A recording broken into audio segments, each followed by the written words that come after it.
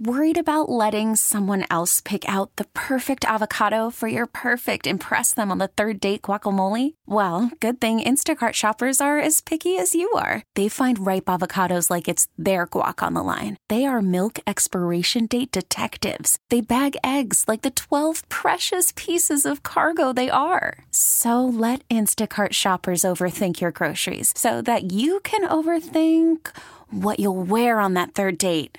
Download the Instacart app to get free delivery on your first 3 orders while supplies last. Minimum $10 per order. Additional terms apply. Time now for our daily tech and business report, sponsored by Greenspan Company. Your insurance company has an adjuster, shouldn't you? Today, we're joined by Bloomberg News reporter Spencer Soper. So Amazon's been working hard on a workaround to the issue which has snarled the supply chain. Spencer, what are some of the things the company's been doing? Well, one example we spotted was a ship loaded with rolled steel that was headed to a sleepy port in Everett, a little north of Seattle, that normally handles cement and timber. And Amazon, was able to secure the surface of that ship and load it up with containers full of inventory that it needs for the holidays, as well as even empty containers that it needs to just shuffle around. So, Amazon's solution right now is basically to find any space out there, spend whatever it takes to secure it, and then load it up with inventory. So it's basically said it's going to spend about $4 billion extra due to all these shipping constraints to get the inventory it needs to serve customers over the holiday. So Amazon is not the only one trying to get packages to us. Walmart also has their issues, other big stores, maybe small stores as well. What's everyone else doing?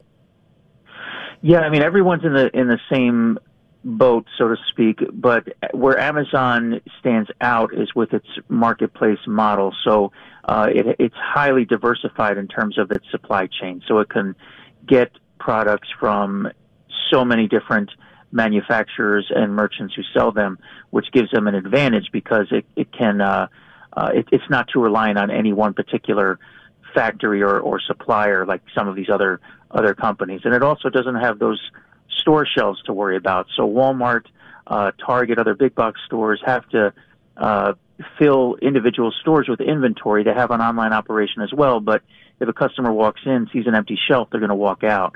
Whereas on Amazon, you won't see an empty shelf. You'll likely see an alternative to that thing you were thinking of buying, and you might go ahead and buy that thing, instead. All right. So a lot of people have Amazon Prime, free shipping on all sorts of stuff. Will there come a time where it's not going to be feasible for Amazon to do that? Well, Prime isn't free shipping, right? It's like you pay for the membership, and Amazon has increased the cost of Prime membership. It used to be, I think, $80, then went up to $100, now it's $120. And actually, because of these shipping logjams and because of the forecast that Amazon gave about this quarter and how much they're going to spend, a lot of analysts are wondering if we're going to see another Prime price hike in the coming months. Okay. It's still cost effective for Amazon? Do they still make money despite all these issues? Well, they have been profitable. They've warned that this quarter could be challenging for them, and they may break even. But they have been profitable, and let's not forget it's a diversified company. So e-commerce is very expensive. It's expensive to pack up product and ship it to someone's doorstep as opposed to that person coming to the store. It's an expensive business. But Amazon has layered on top of that its cloud computing business, which is very profitable. It also has an advertising business. So when you go on Amazon and you're looking for products, that entire website is cluttered with advertisements that people are paying to buy. So all of those things kind of help offset the drain of an e-commerce business. All right. Well, thank you so much. Bloomberg News reporter Spencer Soper. You can hear our Tech and Business Report weekdays at 12:30 on KCBS. And for more, tune into Bloomberg TV at 2 p.m. We really need new phones. T-Mobile will cover the cost of 4 amazing new iPhone 15s, and each line is only $25 a month. New iPhone 15s? It's better over here. Only at T-Mobile, get 4 iPhone 15s on us and 4 lines for $25 per line per month with eligible trade-in when you switch. Minimum of 4 lines for $25 per line per month with autopay discount using debit or bank account. $5 more per line without autopay, plus taxes and fees. Phone fee at 24 monthly bill credits for well-qualified customers. Contact us before canceling account to continue bill credits or credit stop and balance on required finance agreement due. $35 per line connection charge applies. See T-Mobile.com.